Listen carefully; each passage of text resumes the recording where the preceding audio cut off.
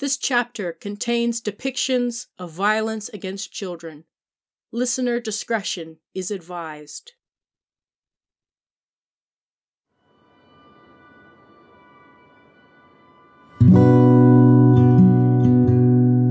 This is No Love in War, a story of Christian nationalism. Awful smoke for a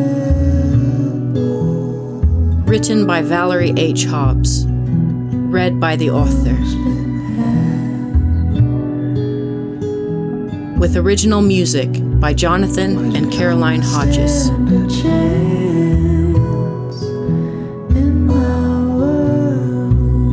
Originally published in open access print form by Mayfly Books.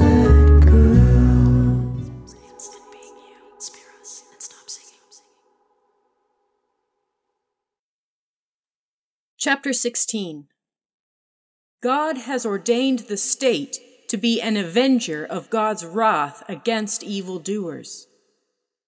The existence of hell and the necessity of Christ dying on the cross are insurmountable evidence that the death penalty is God's just reward for certain crimes. David E. Goodrum, God and Capital Punishment, The Council of Chalcedon, 1987, Issue 2. Controversial Georgia State Representative Bobby Franklin is under fire again for a bill many believe could criminalize miscarriages. Franklin is a member of Chalcedon Presbyterian Church, one of the few out-and-out Christian Reconstructionist churches. Julie Ingersoll, Georgia legislator behind bill criminalizing miscarriage, is Christian Reconstructionist. Religion Dispatches, 1st of March, 2011. Violence shaded all my church school days. Each moment in between was merely time spent in a holding pen. We were pushed and smacked, threatened, whittled down with words, eyes, pursed lips, hands, objects, singled out for adversity, all according to the curses of the covenant which were written in the law. Items were known to fly through the air from a teacher's desk: an eraser, a whiteboard marker, chalk. All such implements, a hairbrush even, repurposed in the service of sometimes spontaneous cruelty, were now infused with so much negative energy. We dared not defend ourselves. Move your hands. Stay still. Be quiet. Short, sharp sets of words to ensure we never did risk defiance. For years I hated brushing my hair, couldn't bear to cook with a wooden spoon. Most physical touch also startled me. In chapel, one teacher illustrated penal substitutionary atonement by drawing his hand back to strike a child, then prompting another teacher to step in at the last minute. Children, see here is God the Son bearing the blow of God the Father's wrath in place of us. See what we deserve? See how we make Jesus suffer? Our Bible teacher, also a church elder, spoke in class about the necessity of smacking infants until they learn instantaneous obedience. You don't wait until they're old enough to understand. You spank them until they understand. This same teacher suspended me from school after a field trip to an anti-abortion rally, primarily for hitching a ride home in a friend's car without adequately notifying any adult. But what really sent him over the edge was another matter he raised during his rebuke of me: that I'd behaved badly throughout the day, laughing loudly with several friends as we stood outside the state capitol building. I displayed a reckless lack of sobriety, and at such a somber event. Don't you care about the lives of babies, Valerie? The unborn? I had nothing to say to this, so I sat in silence, which he took as insolence. You meant your silence as submissiveness, didn't you, Valerie?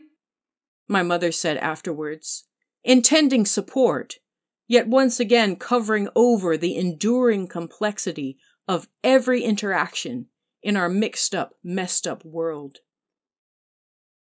An elder's daughter told me her older brother had pushed their sister down on the bed and threatened to rape her.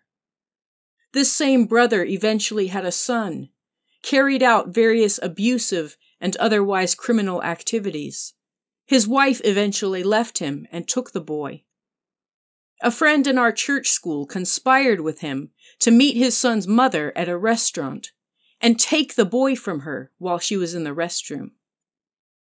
This same co-conspirator invaded a girl's bedroom in the middle of the night and sat there in the shadows, simply watching her, staring at her sleeping. Another elder's grown son-in-law, for whom I was a regular babysitter, asked me to collaborate with him on his impulse prank one evening at a cocktail party, during which I would be paid to supervise his kids. "I'm going to tell everyone I've left my wife, and you're my new younger girlfriend. Just go along with it," he hurriedly told me as we walked up the path to the front door, he draping his arm casually across my shoulders. His wife was already there setting up the party, oblivious of what he'd said to me. At some point, I began having random, uncontrollable bouts of crying in school, sometimes in front of everyone, full-blown panic attacks. Once when watching some violent film in science class one afternoon. Another time upon hearing one single snide word too many. "You never really laugh anymore," our basketball coach said. "Try to smile when you walk into church," my mother corrected me. "Pretty little girls when they cry and pout look like Izzy with a ring in her snout," sang Mrs. Pastor's wife's sister. "Why didn't you look happy when you saw me?"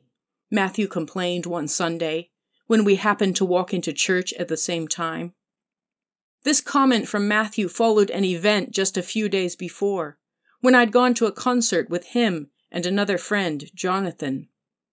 This wasn't the type of event Matthew usually included me in, but it had happened that I was with Jenny at a salon while she was having her nails done, when they rang to see if she could go.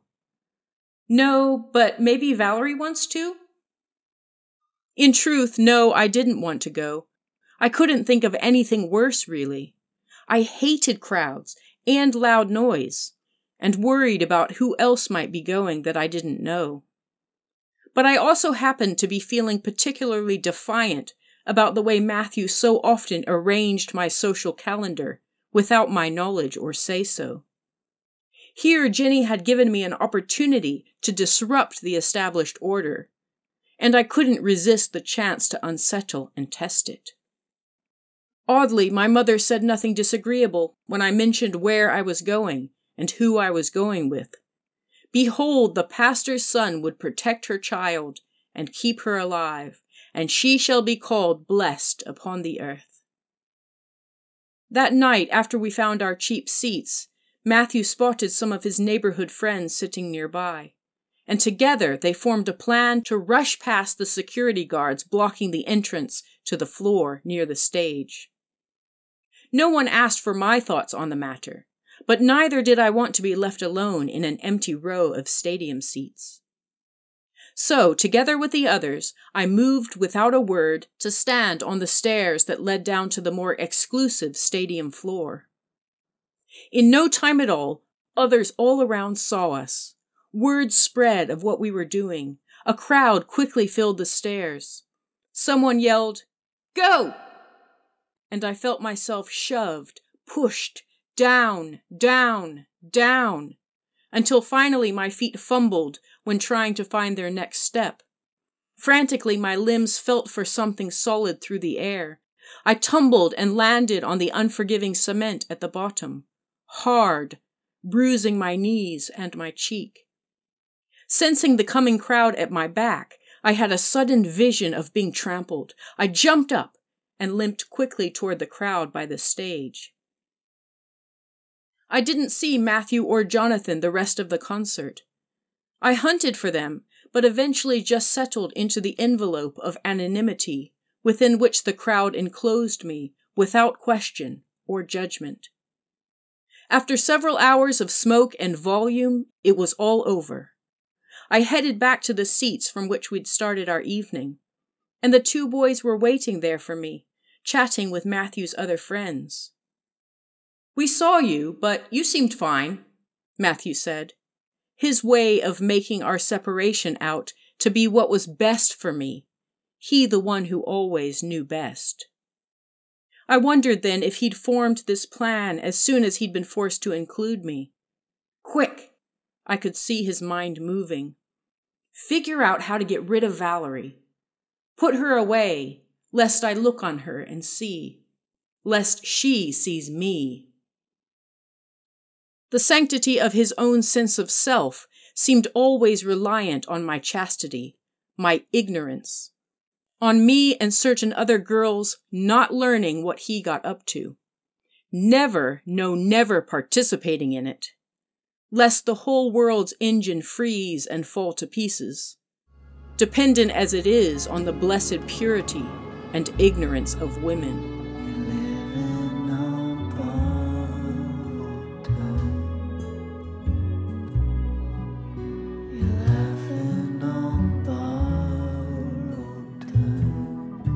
This has been No Love in War, a story of Christian nationalism. If you have appreciated this free audiobook and would like to make a donation to the author, please visit this podcast's Spotify site.